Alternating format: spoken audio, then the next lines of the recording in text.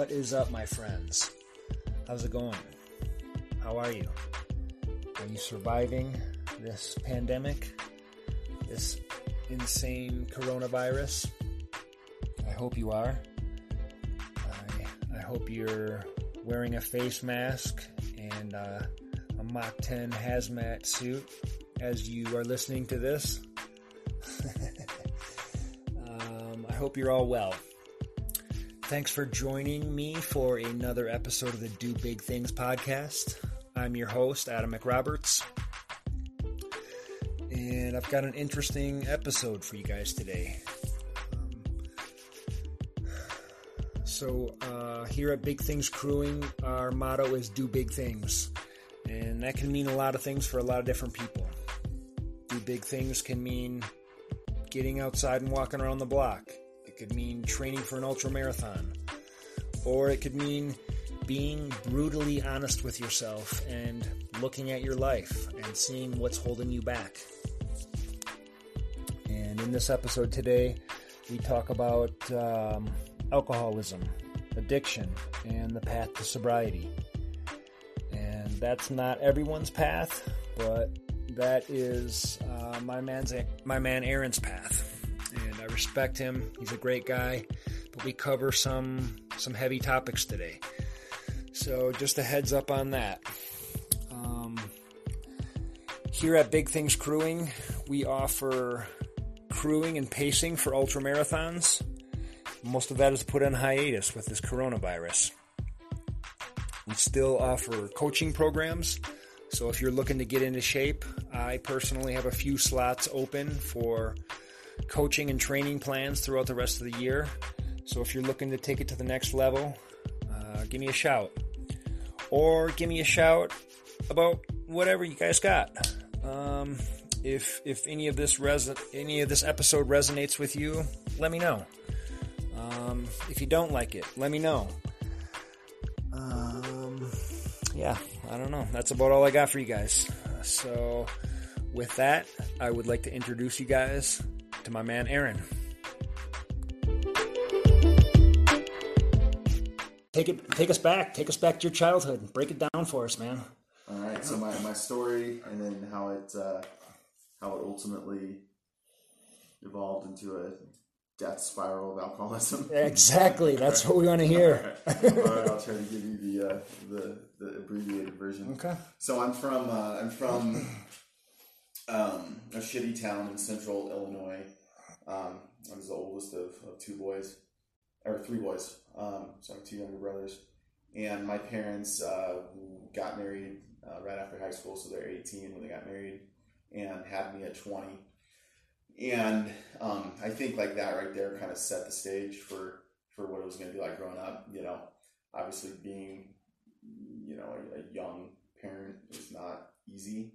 And so my dad, I think, had a really hard time coming to grips with all the responsibility he had at a young age. And, money was always tight. Neither of my parents, went to college or had any kind of, lucrative career. What did they do? So my mom has never, she's, had a handful of jobs as like a fucking receptionist at a dentist office or something like that. Same with my mom. Yeah. But pretty much just a house mom. Yeah. Raising kids. Yeah. Yeah. Yeah. And my dad, super blue collar dude, when I was younger, did welding type stuff.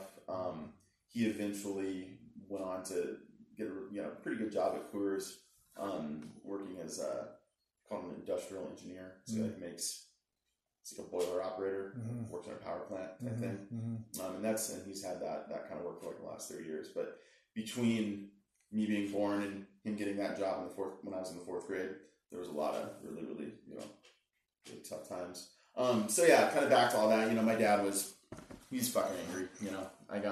I got knocked around quite a bit early on. That's like a big thing, that I remember a lot. It's, it is what it is. Happens to a lot of kids. Just up till fourth grade, or did it go on most of your life? Yeah, and it wasn't like he didn't drink or anything. Neither of my parents did. Okay. And he wasn't like some belligerent, fuck with me for no reason. Like, he was just really fucking hard on me, really, really hard on me. And had a temper, and when I didn't do things the way he wanted me to do them or didn't like I knew about it. So it was like this kind of whole like mentality of like you're not good enough, you're just something's wrong with you, right? Because you're just constantly getting Aaron, just no matter what you fucking do. Your brothers too? No. Weird. So that was what was interesting. I don't know. I think my dad, had a lot of regret or just a lot of guilt over how things went with me. And so my experience growing up was different than my two brothers, completely. Now we're all three super fucked up, but for different reasons, right? Yeah. So that was kind of my dad thing. My mom, she's kind of a weird lady, just kind of fucked up. Found out later on in life, my grandfather, who's like this Holy Roman Christian motherfucker, had molested her, growing up. Found out extra later on in life that he had molested my youngest brother, who ended up becoming a hardcore heroin addict. Oh, Jesus. So there's a lot of just like, it's just weird, man. Just a lot of weird, unspoken, fucked up shit, Do you talk to your brothers about any of this? No. Really? Nope. Yeah, no, we won't. Actually, I've never openly, it has never been an open conversation with my brother about what happened. He's kind of introverted about it. So that was the deal there. We moved to Colorado. I was in the 3rd grade. I ended up growing up in Littleton, Colorado. I started, like most kids, partying. The 10th grade, first night I ever drank was New Year's Eve of 10th grade. And I remember, the second alcohol started taking a hold, like all of my insecurities totally melted away. And I started like singing a Blink-182 song, and some kid was like playing guitar along, and I was having so much fun. And I ended up having sex with some cheerleader that I never would have talked to otherwise. And so that's what started it. Yeah, that started my relationship with alcohol. A big part of my story is, I had this group of friends that was very, very, very, very tight. And to this day, 2 of them are still my best friends. There was 4 of us, though. There's a dude named Shaz, a dude named Brandon, and a dude named Paul, and then me. And, we went through high school together. We're, like, inseparable. High school comes to an end, and I had no direction. Didn't know what I was going to do. All my, 2 of my buddies, Brandon and Shaz, were going off to CSU. And then my buddy Paul and I were just kind of like directionless, rudderless. And your parents are still around, right? Yeah, they're married still. Still. And so where were they when you were just getting out of high school at that point? They were there providing zero direction. Zero direction. Yeah. Okay. So they didn't want you to go to college. Didn't. No, man. It was like care what you did, really. It was. It was so weird, man. Like they were so hard on me when I was younger, and so on me about school. And then it's almost like I don't know what shifted and why they just kind of like let up and gave up. But yeah, dude, I barely got out of high school. I think I graduated with like a 2.2. So yeah, I was just like, well, shit, something will happen. I always remember thinking like, well, I'll figure something out, but literally no idea. Like, no idea. Yep. So my buddy Paul was moving up to Summit County to snowboard. I was like, well, shit, I'll do that. And then ended up moving up there with him, and like, I liked the idea of being like a Summit County snowboard bum, but like, I couldn't have been further from that because I had a job that I worked Monday through Friday up there, and then, could snowboard on the weekends, just like I do now living in Denver, 20 years later. And yeah, I ended up becoming a big pothead during that time. And the majority of the time I could have been up snowboarding, I was laying in my bed super stoned, not doing anything. And so that kind of like, even though I got drunk, and that kind of like in high school and partied and stuff, that didn't really like, I didn't have that like habitual piece yet. Pot is actually like where the addiction really took off, and I habitually smoked pot day in, day out for many years. So I ended up getting married pretty young, like at 20, I think it was 22 or 23. Still partying? Yeah, like you know. But not out of control, I'm guessing. Yeah, I mean, I definitely drank too much from time to time. So did my now wife. You know, we partied, went out together, and groups of friends, and you know, did what a lot of early 20-somethings do. We definitely had some like super. What's the word when you get in like a psycho fight with your partner? Just some super intense arguments, even from like early on, like just crazy drunk throwing shit. Drunken arguments. Yeah. Okay. And so we ended up getting married, and it's really interesting looking back. You know, so what, fucking 15, 16 years later after getting married, that we, for whatever reason, decided we should get married, but we did. And not maybe a year, maybe a couple years after getting married, it really annoyed her that I smoked weed all the time. You know, because this is fucking, you know, it's not like I was this outgoing, like, creative stoner. I was fucking lazy. So I'd get high and just lay there and not want to do anything. Yeah. And fucked her, like, rightfully so. For sure. So I was like, all right, I'm gonna try to quit smoking pot, you know.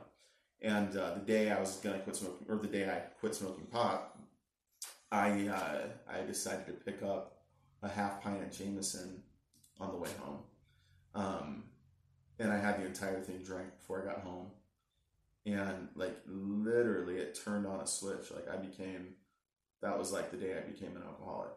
You know, even though I'd been drinking for 8-10 years recreationally, like that day, for whatever reason, it filled a void.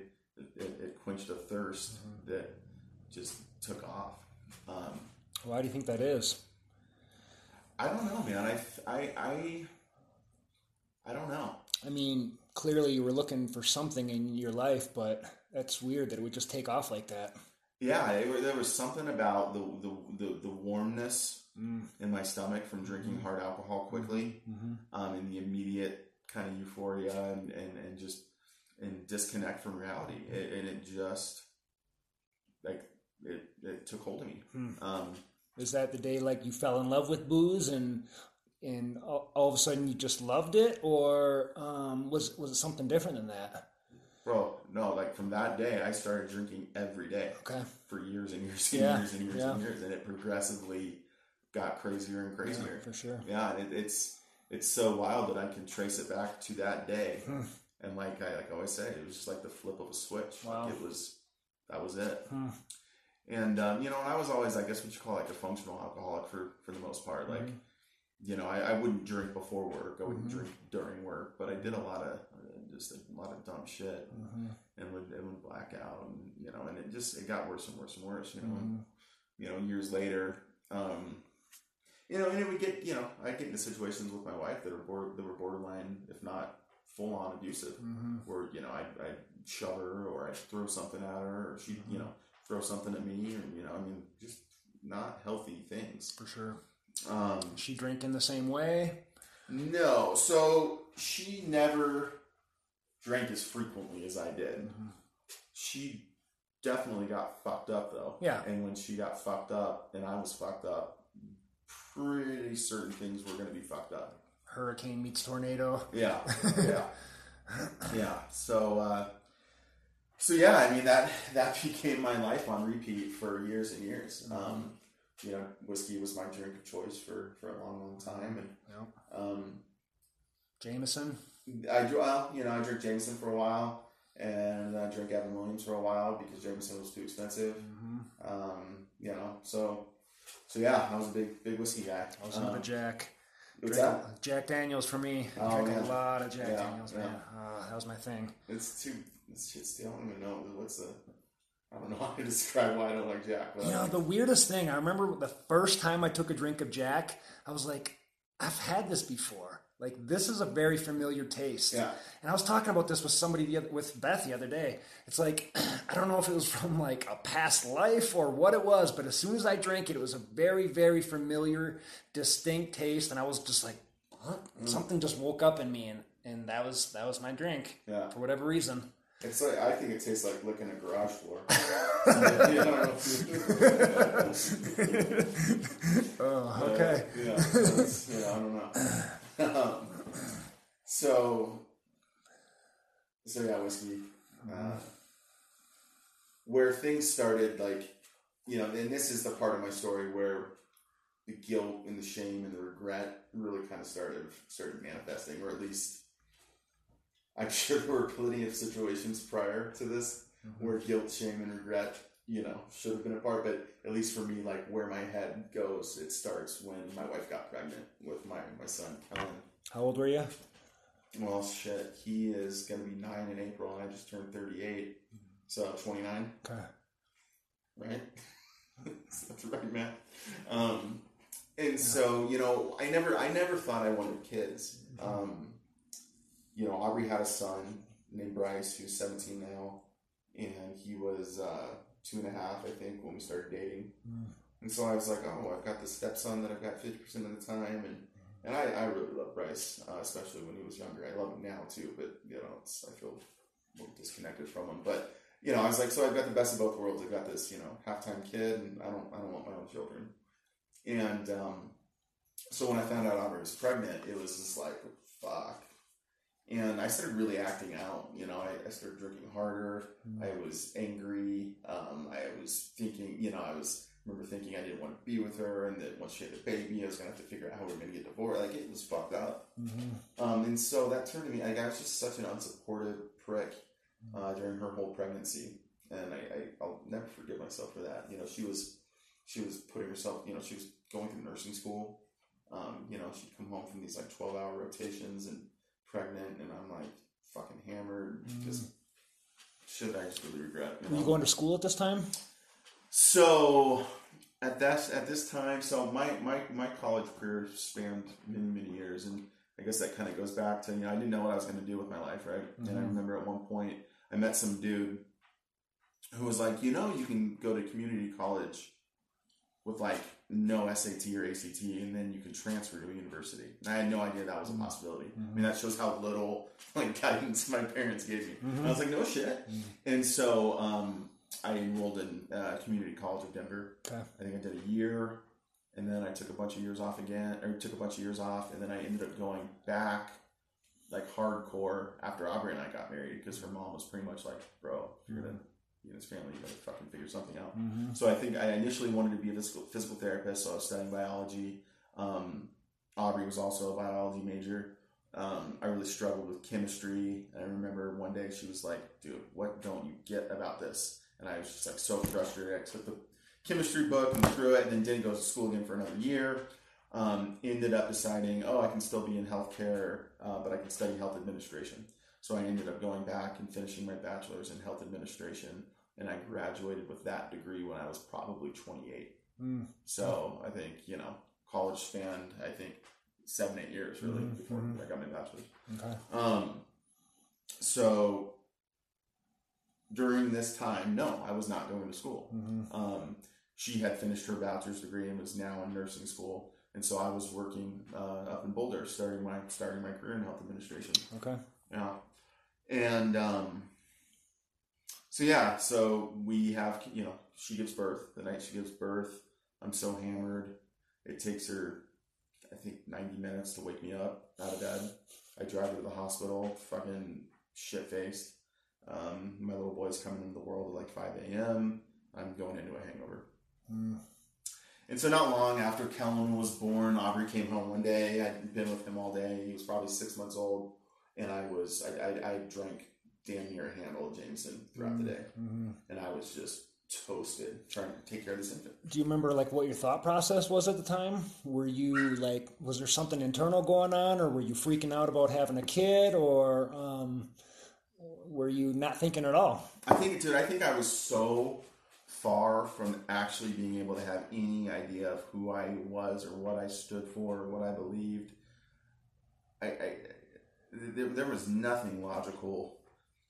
Just lost. Yeah, leading my thoughts and actions. You know, I would rationalize my behavior. You know, I finished college. Like, that was such a big deal to me, finishing college, because I never thought, you know, I graduated high school with a 2.2 and, you know, never thought I was going to. So back then, like, that was a big result. Full-blown alcoholics surely don't finish college, you know? So it's just this lying, you know, this perpetual lying I'm telling myself. And then I remember, too, like, the compulsion to drink was, like, insane. You know, I can remember so many times back then taking care of him as a baby. I'd be putting that bottle up to my lips, being like, bro, what are you doing? Like, what are you doing? Yet still just tilting my head back and down it went. So yeah, you know, it's like I'm saying, what am I doing? What am I doing? And then saying that until the point where it's too late and I can't even take care of this baby. So she comes home and I'm just toasted. And that's when it was like, okay, you got a problem and you need to do something about it. Or you need to figure something else out. And I think that scared me. It scared me. Was that a strict ultimatum? Because that's not when things changed for you, was it? No. Fuck, not even close, dude. Right. That was just the first bottom. Yeah, I mean, it wasn't even a bottom, I guess. It was a fuck. Just a point in the drinking career. Yeah, I was like, yeah. You know, and at that time, recovery, fucking sobriety, AA. Like, AA was like the butt of fucking, you know, joke. Yeah. You know? Yep. You know, so I enrolled in like an outpatient rehab program.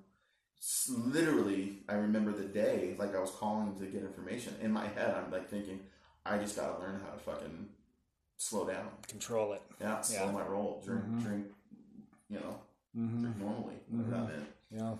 And, you know, when I get in there and they start talking about, you know,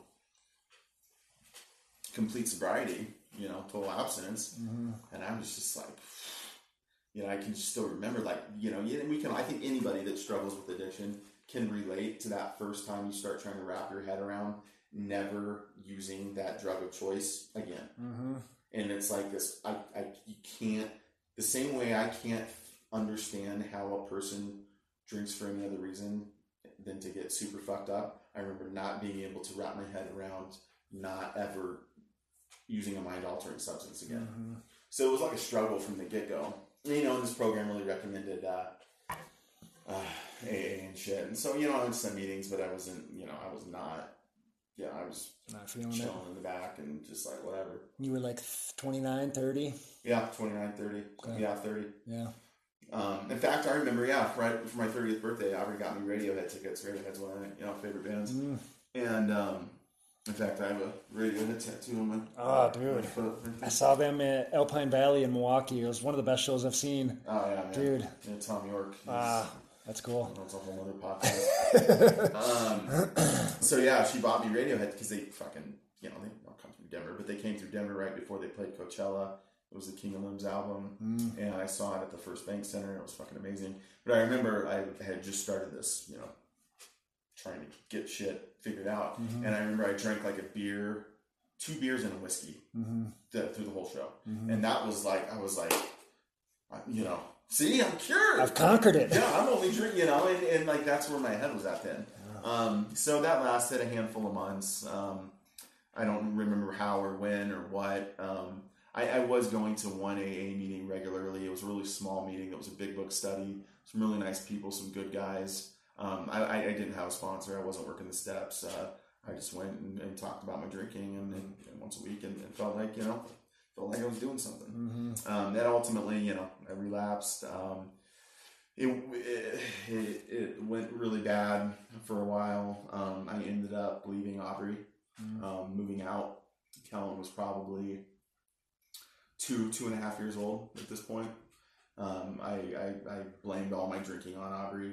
You know, if you weren't a bitch, I wouldn't drink. You know, there was zero accountability, zero self exploration or examination as to what my role was and how it all played together. I can relate. So moved out, got a little apartment not too far away.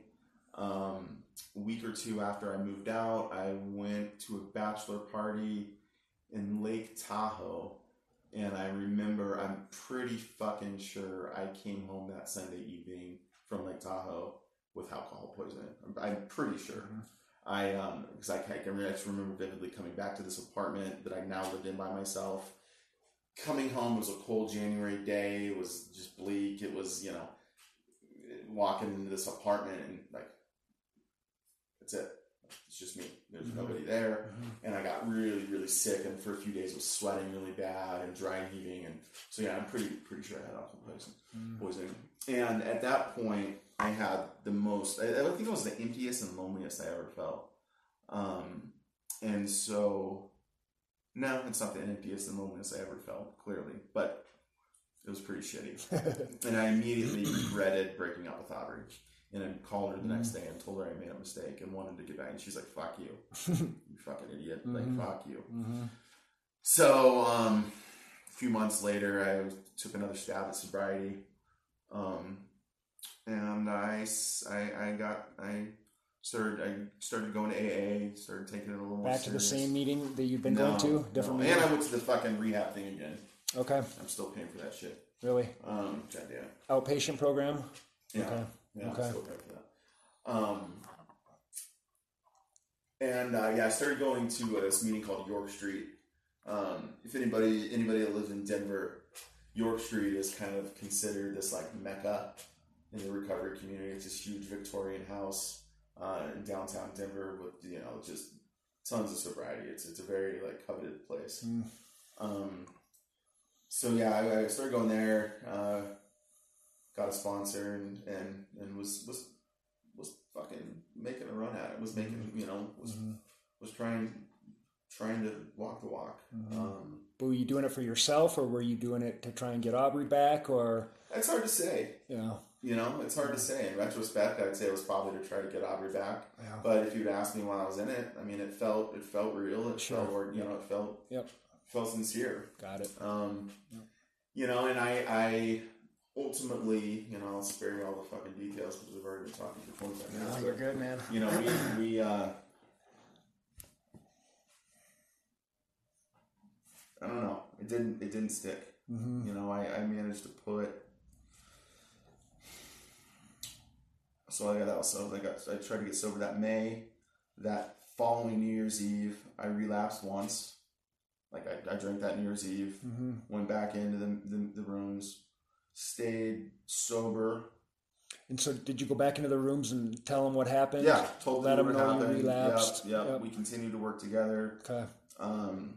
And then I made it to that August. So I guess from May to January, sober, relapse, January to August. So what is that? Fucking year and a half or so. Yeah. With one. So wait a year and a half and drink once. Yep. And then that August, my best friends I was telling you about. Oh my God, we totally skipped a huge portion of my story. Can I just pause and for sure? Yeah. So my boy Paul moved up there to Summit County with him, right? That following year, we were back down. He and I were in a big fight over some dumb shit. My other buddy Shaz, who's still one of my best friends, we ran into him at a gas station. I said, "Don't tell Paul we're going up to Fort Collins to party tonight." I'm fucking pissed at him still, really mad at him. That next morning, I got a call at 10 a.m. from Paul's sister. Paul hung himself in his garage. So that was a big part of my. I can't believe I skipped over that. We got into the pot in Summit County, and then we skipped over his suicide. And went right to Aubrey. Actually, that first tattoo I got was this one. This was a Jamie Lynn painting. Jamie Lynn's a famous snowboarder, old school. This was something he drew for Litech. Okay. Paul was really into Jamie Lynn's art. So that was huge. I carried a lot of guilt for a long time over that. And that was someone you'd known for years, right? Yeah. We all became homies in fourth grade. For sure. Shaz and Paul and I, and then Brandy came when we were juniors or sophomores in high school, but we were, thick as thieves. For sure. So that was a huge piece. So sorry, I'm now going back to where I'm at with, it's that August after spending a year and a half with only taking a drink one time. I was at Shaz's bachelor party, and that's what reminded me of Paul, right? Shaz's bachelor party, and I decided, fuck, I can smoke a little weed. Coincidentally, literally that same day, Aubrey had texted me that she'd be willing to go on a date. So we had been separated at that point for close to 2 years. Wow. Right? Living completely apart, sharing Kellen 50-50. Amicably or? Yeah. I mean, the whole fucking time I was trying to get her to, get back with me, and she was like, you're fucking crazy. Mm-hmm. And I like wore her down, and I'm sure she regrets that. So anyways, yeah. So I started smoking pot daily.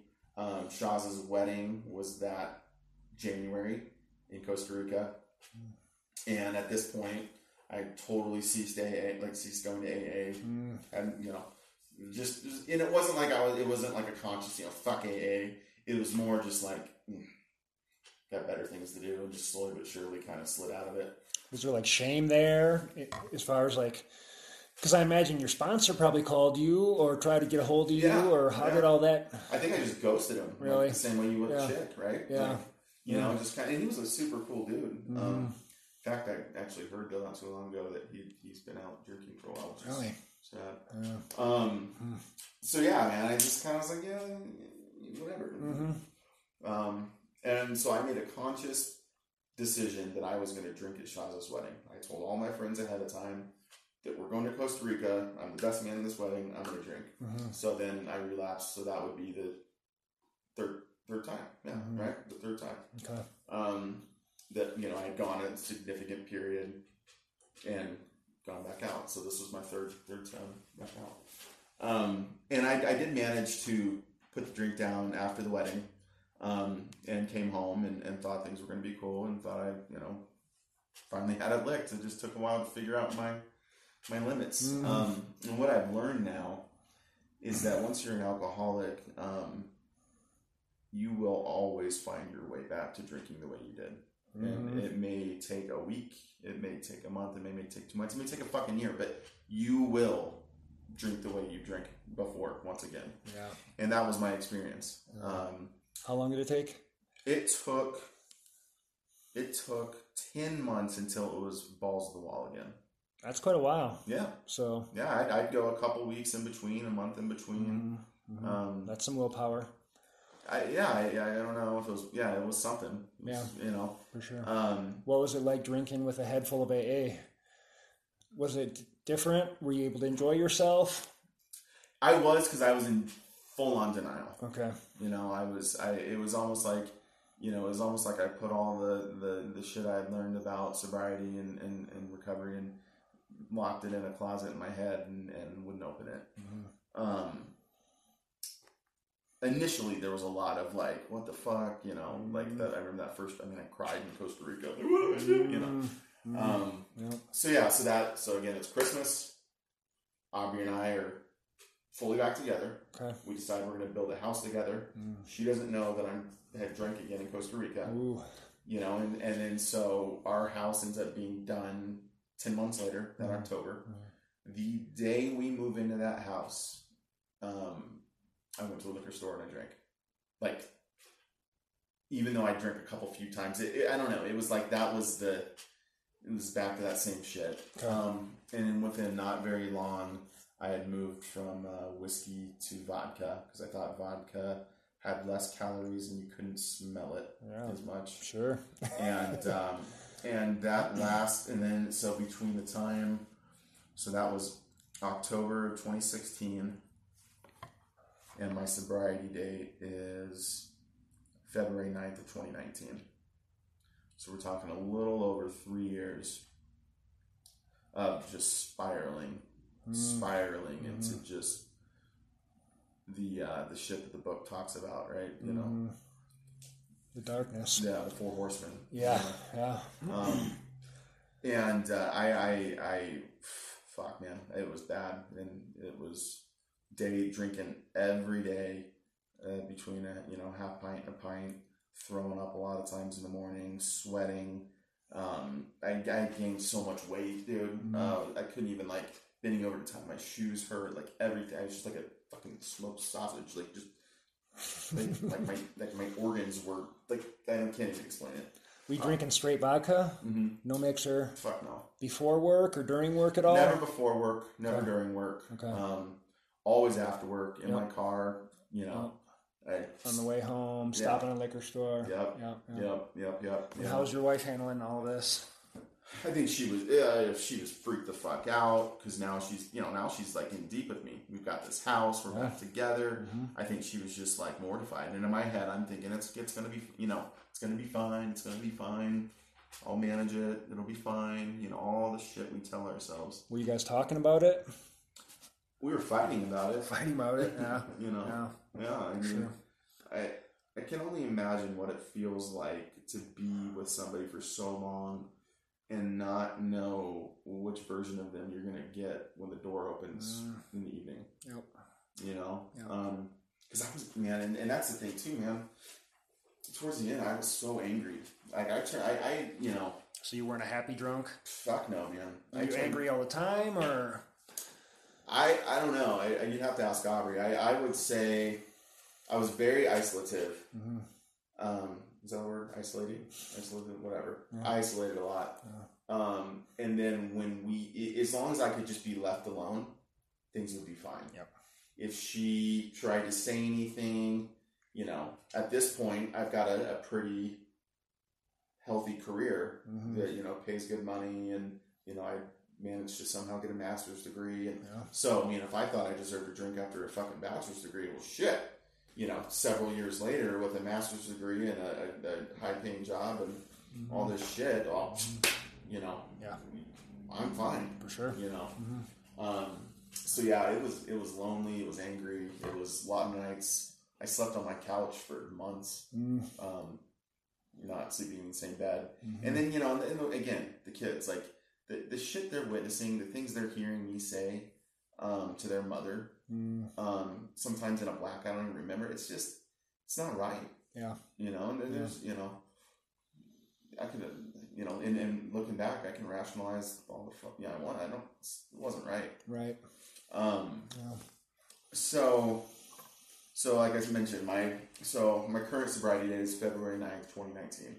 So I've been sober for going on 14 months. At this point, this is the longest I've ever, amount of continuous, genuine, continuous sobriety I've ever had. And I think what was different for me this time is the night before my sobriety date was a night like many others. I was really mad at Aubrey that day. She had done something that pissed me off, and I came home and I drank my pint, and we got in a fight, and I went out and I got another pint, and we kept fighting, and I was screaming at her, told her I was going to kill her.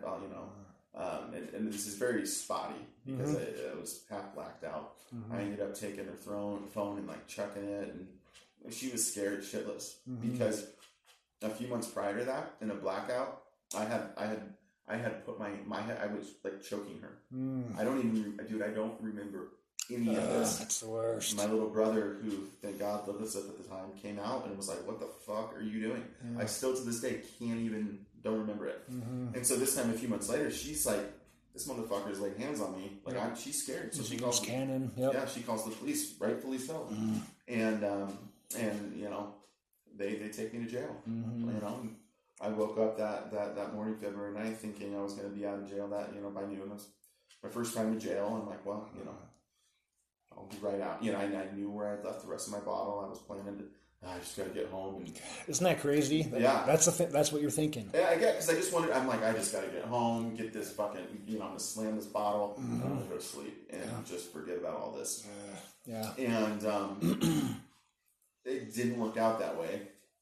I went and saw the judge or whatever the fuck they're called, and she was like, "You're not going anywhere." She's like, "I'm, based on the nature of your charge, I'm not letting you leave without an ankle monitor." And they only put ankle monitors on Monday or on weekdays. So this was like Saturday, and so I ended up spending the rest of Saturday, all of Sunday, and then the majority of Monday in jail. And then that's when I was like, "Fuck." What's the ankle monitor for? To keep you at home? To keep me away from Aubrey. It was a domestic violence charge. So did she file a restraining order? I had a restraining order against me. Okay. And I don't know. I honestly don't know if, I don't know. Yeah. If it was, I never really asked if she filed it or if the police, how For sure. I didn't really care. Yeah. Whatever it was like, dude, I was like a fucking animal. So I came back from seeing that judge, and for some, I mean, knowing I was going to spend 2 days in jail, like, felt like fucking, it might as well have been 2 years. I don't know, but it was fucking, it just felt shitty. Yeah. You know, it felt empty and hopeless. And are you in a bunk beds with other guys in jail, or you have a cell to yourself, or what was it like? No, man, you got, so they call it, they call the whole area a pod. Okay, and I think there are either 4 or 5 pods per floor. And then, so there's one big pod, and then they have these things called caves, and there's 8 beds a cave, 5 caves per floor, and then 2 floors. Okay. And so you've got 7 or 8 other dudes in your immediate little area, but then you can come out and walk around and just walk around. Got it. That's it. Literally, it's like fucking cows, dude, doing laps. Just just a bunch of dudes in orange suits just walking circles around this room. So that was wild. And it was that same empty, hopeless feeling I had when I came back from that bachelor party to that, that cold, empty apartment. Just despair. And they had an Alcoholics Anonymous big book, right? And I picked it up and I flipped to How It Works, chapter 5 on page 58. And I just read the first handful of lines, which is, rarely have we seen a person fail who has thoroughly followed our path. Those who do not recover are people who cannot or will not completely give themselves to this simple program. Usually men and women who are constitutionally incapable of being honest with themselves. And so I just thought about, have I ever thoroughly followed this recommended path? Have I ever given myself to anything?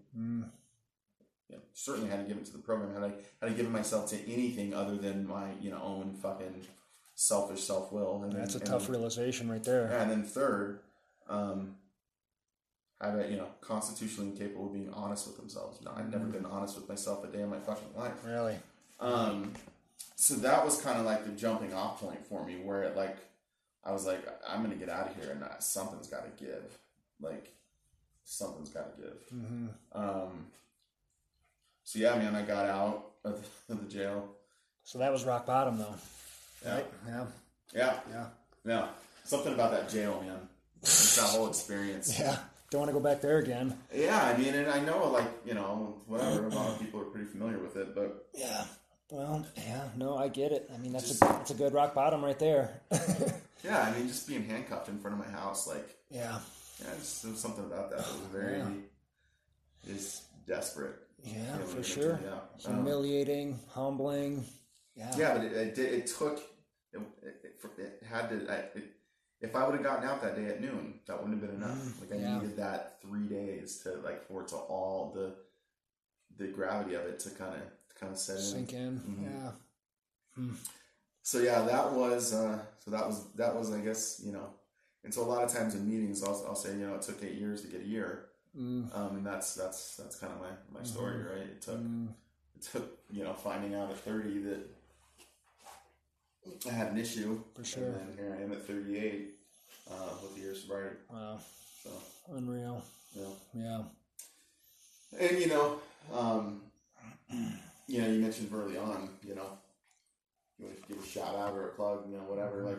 There's lots of ways to get sober. And I'm not one to claim the right, wrong, or whatever way, but AA has been what has kept me on the path, and not because it's not helped me figure out how to not drink. It's just helped me figure out how to work towards being a better person, a more spiritual person that doesn't have to drink. And that's. Is it, what is it about AA do you think that's helped? Is it meeting with other people in the community, or the book itself, or the principles it tries to lay down, or? I think all of it together. I think the steps work, once you, synergistically, and you apply them and think about them, and try to apply them to everything you do, and and the grace that the program offers, right? You know, you and I have talked about this. You know, it's progress, not perfection. Yeah. And knowing that, man, I'm still a flawed human, and I'm gonna fuck up, and I'm gonna be, you know, I might be an asshole, or I might, you know, do this, do that. But like, as long as at the end of the day, I think about that, and I take responsibility for the actions I made, and I try to make those right. You know, my next available opportunity, like you know, things like that are just leading me towards being a better person. If I can take a good, hard look at, you know, what my character defects are, what my flaws are, and understand those, and try to have them removed. You know, it's just constant work on self improvement. And some days I'm more inspired than others. And we're in the middle of some heavy fucking shit right now, and you know, it's scary. You know, and I've heard a lot of people in these online meetings lately talk about how this program is what's keeping them from having fear and anxiety, and are able to just be at peace with whatever you know, whatever's going to happen is going to happen. And I think about that, and I'm trying to apply those principles, and but I'm scared, man. You know, I'm you know, yeah, it's a scary time. We don't know what's going to happen. We don't, but I can tell you what, man. Fuck, if I were drinking right now, it would be extra fucked up. Yeah. So, I mean, you're able to be more honest with yourself now, though, right? I mean, when you were 30 years old, you said there was really no honesty with you and yourself. You weren't able to look at yourself with a clear mind. Yeah. And so now, is it like the daily inventory that you're doing, or what is it that changed so that you're able to look at yourself in more of an honest way now? God. Or just maturity? I mean, maybe that just comes with maturity. No, yeah, maybe that's it. Maybe it's finally like getting at some kind of understanding of like what I like to do and who I am and what I stand for. You know, having a foundation to build on. You know, because you get into when you're in your active addiction, you're in this vicious cycle of fuck, I hate who I am, I hate the things I do. I you know, for me, there was so much self-loathing and hatred and inadequacy that I couldn't bear to be in my own skin. And the only way to deal with that was to drink. And then drinking made me a shittier person, and I hated myself more. So what I do, you drink more, you just get into that cycle. And finally getting a little time, you know, sober and chipping away at the stone that had kind of formed around my heart, you know, just, I think that's what, they just breaking that cycle and trying to build off of that. And as far as right now, like on the day to day, you know, when we're not in an apocalypse, I, you know, go to a meeting almost every day at 7 a.m. And try to at least start my day in the right headspace, and you know, get inspired by other people and what they're doing. And yeah, I mean, you know, I go to work and I'll still get fired up about shit, but you know, all I have is today. You know, you hear that a lot, and if I can start my day with some inspiration, you know, that's helpful. Some days it's reading the book. You know, some days it's praying, some days it's talking with another alcoholic. And then a lot of times too, man, it's playing the whole thing through.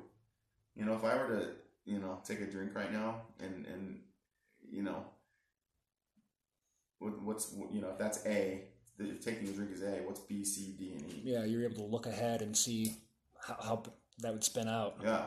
What, you know, the guilt I have over fucking being drunk during my son's birth. Dude, the ramifications he will face from having a drunk father at 9 versus 1 are much greater. You know what I mean? Like, just my I can't bear the thought of fucking him up anymore. I can't bear the, you know,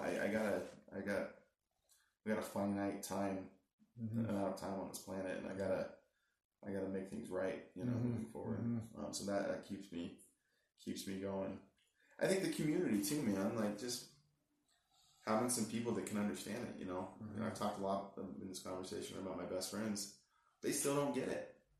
They still don't get that I'm an alcoholic. They support me, and it's not like they try to get me to drink, but they because they never saw the Aaron slamming vodka in his room alone. Exactly. Right? Yeah. Yep. Yeah. They never saw the dude put his hands on his wife or belittling, you know, or having a fucking freak out, you know? Yeah. you know, we'd go out and we'd all get hammered. For sure. And that's what they saw. Yep. You know, and my wife told me this one time. I said, you know, it seems like everybody else in the world loves me. Why don't you? She goes, because the rest of the world gets a different version of you. You know, and that's something I can, yeah, I believe. That's a tough pill to swallow, though. Yeah. That's tough hearing that. But I can relate, man. I can relate. Well, what would you, if you could go back and tell your 30-year-old self one thing, what would that be? You know, it would be start figuring out how to love yourself now.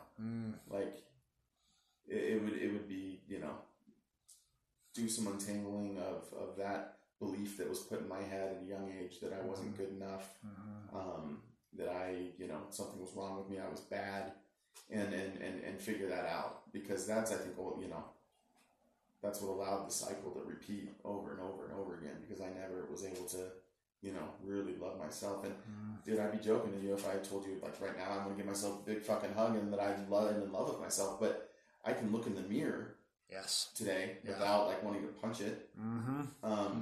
You know, and I believe that that's just gonna keep getting better. You know, I have faith that if I just, as cliche as it sounds, keep coming back, more good is gonna happen. Because I can tell you, a lot more good has come in the last 14 months of me continuing to go to AA and work a program than the previous 14 months before, you know, just being out drinking. Yeah. You shared that with me and giving me hope in that sense too. Just like keep coming back. It's going to, like, that's what everyone says. It's going to get better. It's going to get better. Right. You know? Do you have a relationship with your dad now? Or what's that like? Yeah, I do. So him and my mom ended up getting divorced 5 or 6, 7 years ago, maybe. She had a full-on fucking nervous breakdown. Got super into pills, and was fucking. I mean, God, there's so much trauma there. It's not even funny. And then now it's like she like won't acknowledge that it was a very fucking traumatic time for my little brothers, and just a whole burden. Like she just pretends like nothing ever happened. So that's super weird. Wow. And my dad's remarried now. This is super, super cool lady. And, yeah, I do have a relationship with him. And recently he tried to kind of make amends with me. And asked if there was like anything I wanted to say to him about that. And what was that like? It was interesting. I commend him for doing that. We have a relationship, and I still have some work to do around fully like letting go and forgiving any of those weird, you know, feelings from way back when that I have. Ultimately, we have a good relationship, and he's a good man. I love him for sure. Was he abused as a kid too? Yeah, man. You know, really? He was, and his dad was abused, and you know, that's how it's a cycle. It's a cycle. You know? And you got to break that cycle. Yeah, and anger. You know, and then I'm very grateful to be able to say that I don't abuse Kellen. Yeah. I mean, fuck, I drove drunk with him a shit ton, but you know. Hey, that's in the past, and you know, you got time to make up for that now. All you can do is be positive moving forward, and you know, I'm sure you're a great dad now. I mean, yeah, I'd like to think so. Just think of where it could have gone. It could have gone way worse. Well, those are the things sobriety can afford you. You know, all the material stuff, all the stuff. You know, this false identity. Those aren't the things that are really important to kids, right? You know, the relationships, the time, the playing karate, the going on bike rides, the snuggling and watching movies. I mean, that's the things that's what they're going to remember. That's what your kids want, you know, and there's just so much genuine love there that I couldn't give or receive if I were still drinking like I was. Yeah, that's the thing, man. There's like a wall there if you're still using, you know. For whatever reason, it's hard to love or just have that empathy if you're drinking a lot. But yeah, man. So, like wrapping up, I guess, for all my many, many listeners, I'm no Joe Rogan, man. This podcast world is completely new to me. I'm no interviewer either, but like, what would you say if anyone were to hear this and maybe they're on the fence and maybe they're not a full blown alcoholic, but they're wondering if, man, am I drinking too much or am I doing too much drugs? I mean, it's getting to be every day. Like, what advice would you give to that person who's kind of on the fence and wondering where they should go or what they should do? I guess I would say, everybody's relationship with substance, with alcohol, they're going to have, it's a different relationship. But if you're starting to wonder if your relationship is potentially an unhealthy one, put it down and see how long you can put it down before you got to pick it back up. Mm-hmm. And if you tell yourself you're going to put it down and you pick it back up again, you probably got a problem. Mm-hmm. And it's not a problem that can be beaten by science or a pill or pure fucking willpower. Mm-hmm. It's a problem that can only be dealt with by talking with other like-minded people to get where you're coming from and get your struggle, and can go through it with you. And whether that's in the rooms of AA or fucking mosque or a church or whatever, you can't do this thing alone. Yeah, you got to reach out. You got to connect with somebody. You got to find somebody that can hear you and get what you have to say. That's the hard thing, is reaching out and connecting with someone. Yeah. Or reaching out and asking for help. Right. Like, that took me years, and it was something I wasn't really even interested in. I was like, I can do this on my own, but, reaching out was everything, right. Even if you are reaching out to strangers. Right. I mean, it's really, really tough to do this thing alone. So it is. And, the thing I've heard, you'll hear people in the rooms that have 30 years of sobriety, and you'll hear people in the rooms that have relapsed, time and time again, and then end up getting 10, 15, 20 years of sobriety.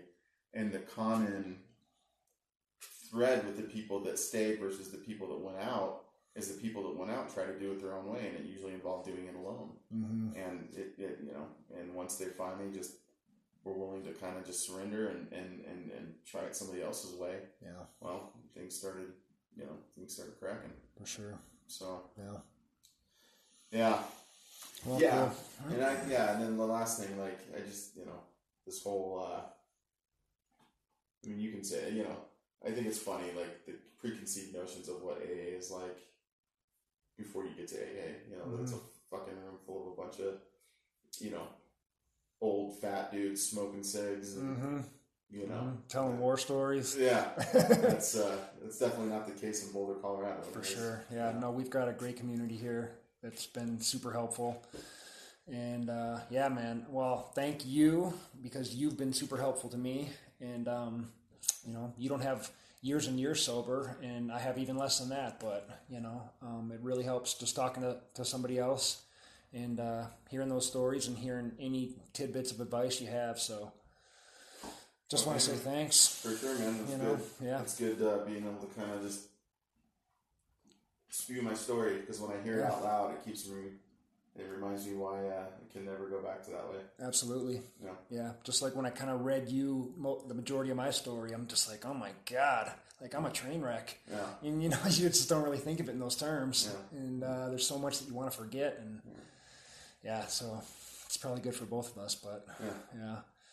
And again, like, we know people that can drink in a healthy manner, can have a drink a month or 2 drinks a month and put it down and not think twice about it. So it's not like we're preaching complete sobriety to everyone, but, take a look at your life and see if there's a problem. If there's not a problem, I'm jealous, but, if there is, just be honest with yourself. And, So, the name of this podcast is Do Big Things. That can be, go out and run a marathon, or that can be sit down and really get honest with yourself. Sometimes you have to do small things to do big things. But, yeah, man, either way, thanks for sharing your story, and hopefully it inspires somebody out there. Okay, man. Yeah, cool. All right. Thanks. Thanks.